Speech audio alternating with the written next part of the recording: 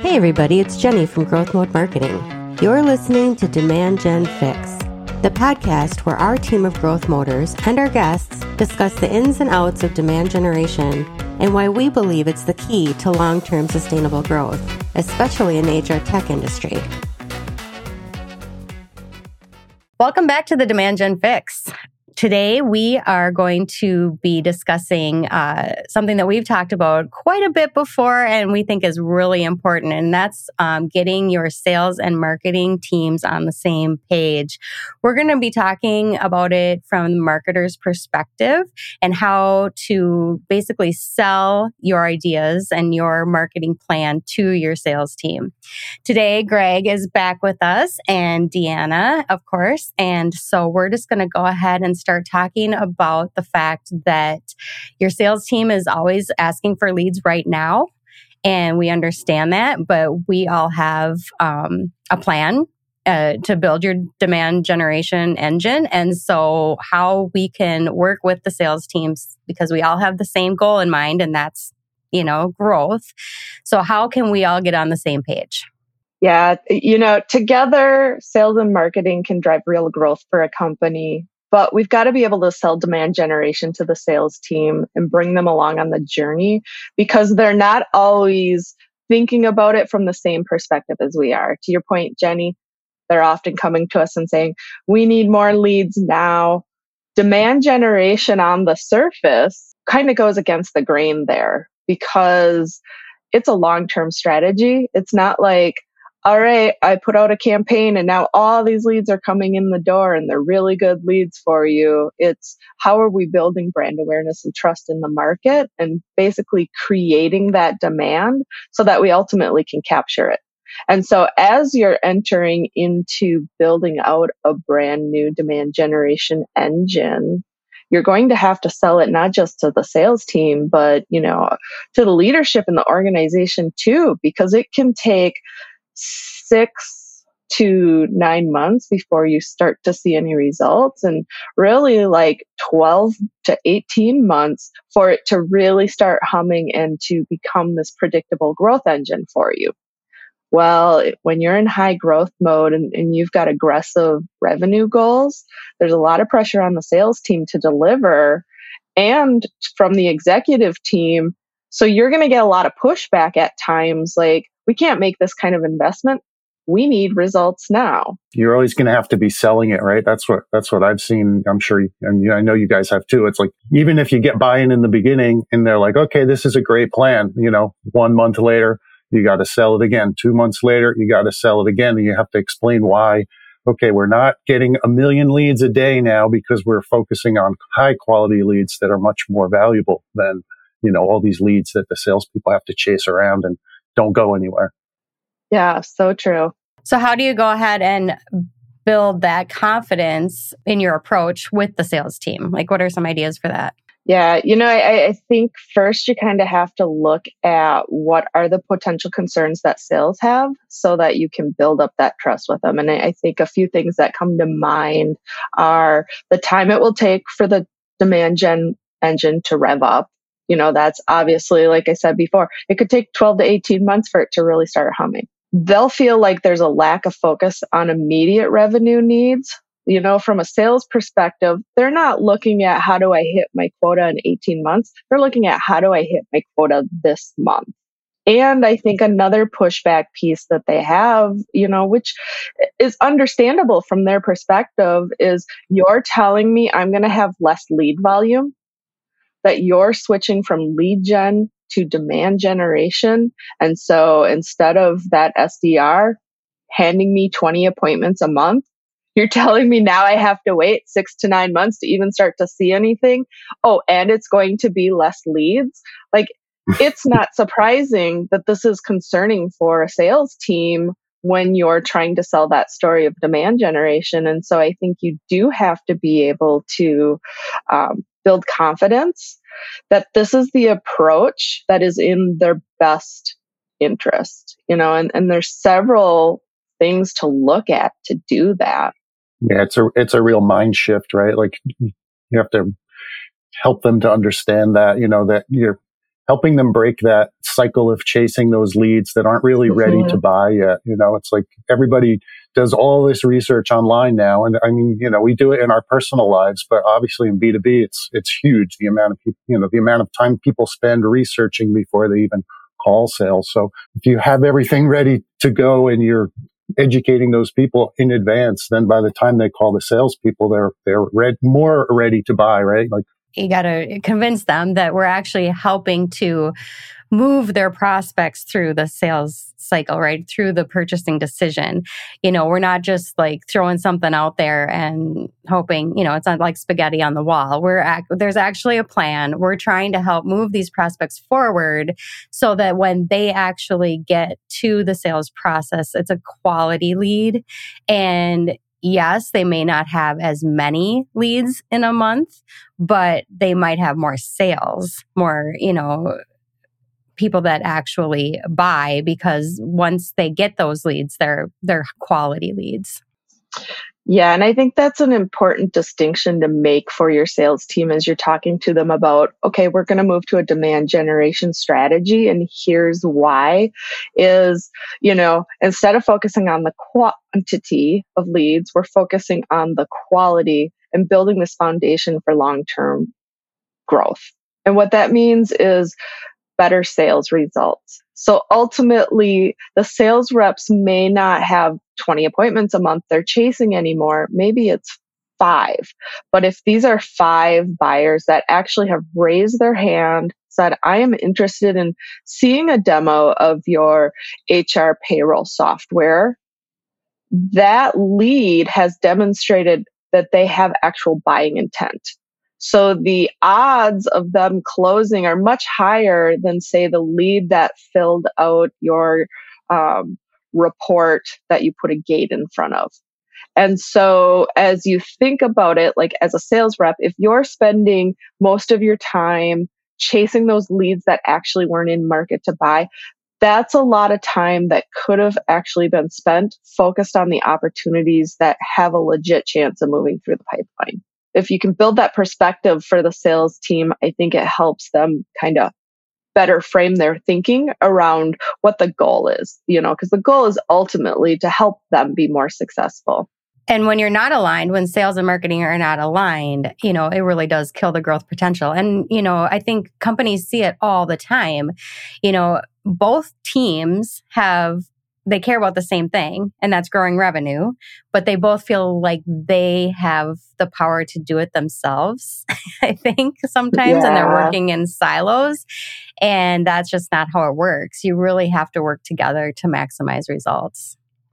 Right. And the nice thing, I think, if you're using a system like HubSpot, right, where you can actually show the salespeople, like, okay, this is what this particular prospect is reading. This is what they've learned, they already know about. So when you turn that lead over to sales, they have that history of what that customer has already prospect has already been engaging with. So that helps them with their conversations with the prospect. So, working together like that that's perfect, right? The perfect situation. I think as you're talking to your sales team about here's why demand generation, one of the things to look at, which should really resonate with a sales team, is the way that B2B prospects are buying today. The reality it has changed, and we need to be on the same page to support this. I know, like at Growth Mode Marketing, when we talk to our clients and their sales leaders, they're seeing this too. Things that worked in the past, strategies from a marketing standpoint, sales, they're not getting the same results that they did once upon a time. And that's frustrating because you've got these sales reps who are maybe very successful in the past who feel like they're hitting a wall. And so, we need to acknowledge the fact that prospects want to be in control of the buying process and not pushed into the vendor sales process. And that is different. They want to trust a brand, but they're leery of the sales process. And they want to do their own research to make the majority of their purchase decisions before they'll even engage with a sales rep. And so I think they're resistant to talking to a sales rep before they are ready. And they want to minimize the need for those interactions. And that's probably very frustrating for the sales reps, right? Because the sales reps play a really important role in bringing in revenue for the company. And I'm sure it feels like, how can I do that if I don't get to control the conversation from the get-go? But the reality is the way people are buying, the way they want to buy, I mean, they're saying, I want to minimize my interaction with the sales rep. And I think that means you have to rely on marketing more to help build up that brand awareness and trust in the market so that they get to the point where they're comfortable having that conversation with the sales rep. Right. If they're going to reach out for a demo, right, that's going to be like, they're already further down the pipeline, right? They're getting ready to buy, and they're probably going to only reach out to 3 people to say, give me a demo, right? They're not going to go to 20 different people and sit through hour-long demos of software. You know, they're going to do all of their research and check all of the surveys and all of the, you know, chats and all that, go on their Slack and talk to other people and figure it out before they even call somebody for a demo. So yes, they're already up to 80% through that decision process, you know? So by the time they reach out and say, I will talk to a sales rep, they've already made their short list. And the reality is, if they didn't know about you, they didn't think about you as the other 80% of the time that they were researching and making that decision, you're not going to be part of the conversation. And I just saw a post on LinkedIn specifically about this topic that it really resonated with me, because I'm like, it's so true. It was like, you have a 1% chance of getting chosen if you weren't part of their short list to begin with, which means they've already been researching and doing things. That's where like cold calling comes in, and, oh yeah, we happen to be looking for this solution. And suddenly, you know, they're having a conversation with you. Well, they were having, you know, research and conversations with other people first. Whereas if you're on the short list, you have a 1 in 3 chance of being selected, right? So you want to be on that short list. You want to build that brand awareness and trust long before they raise their hand and say, I'm going to buy and I'm ready to make my decision. Because you don't know when they're going to be ready to buy, and you want to be on their radar for sure. I can see why that would be very frustrating as a salesperson, you know, especially if you've been in the business a long time, because things have changed so much. That being said, you also have to realize it's not your fault that you're not getting the same traction that you used to. It's not yours. It's the way that everything has changed.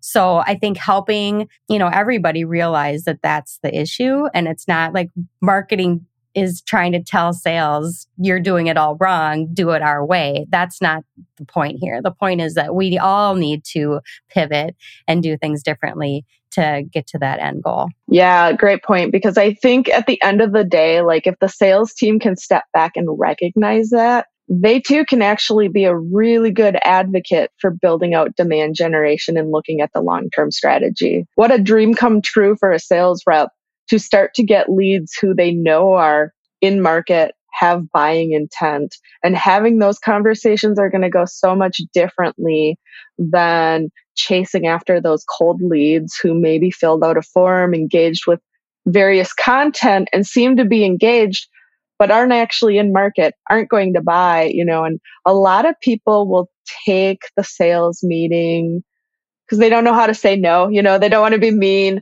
or they're just interested in the technology and the product, you know. And I've seen it happen a million times. The sales rep gets really excited because it's a company that they really want to work with, and they see like the opportunity there. But the reality is, if that buyer, that company is not ready to buy, it's highly unlikely, if you're selling an enterprise level HR technology solution, that you're going to convince them before they have made up that decision themselves that it's time to move it. And that seems obvious, but I can tell you, I've talked to prospects out there in this industry who are like, we can see clearly it is in their best interest to buy our product. I can't understand why they're not moving forward. And it's like, well, because you can't convince them. They have to come to that conclusion themselves, that this is what they need, that the budget is there, that it's the time to make the move. From a sales perspective, again, change change the narrative there. Talk to someone who already recognizes that. It's a whole different ballgame. Mm-hmm. Yeah. So let's talk a little bit about what marketing can do up front to create this demand generation engine and make it easier for sales in the long run. Like I started to say before, creating that digital footprint, right? If everybody's researching everything online, so you need to really have a strong digital footprint from your website to your social media, to any, podcasts or blogs or any of that kind of stuff that you have out there for your company, and the salespeople too. I mean, they can be advocates for the company and the product, and be out there doing the same thing. It's not all, reliant on the company itself. So, really creating that strong footprint is the first thing you got to sink your teeth into.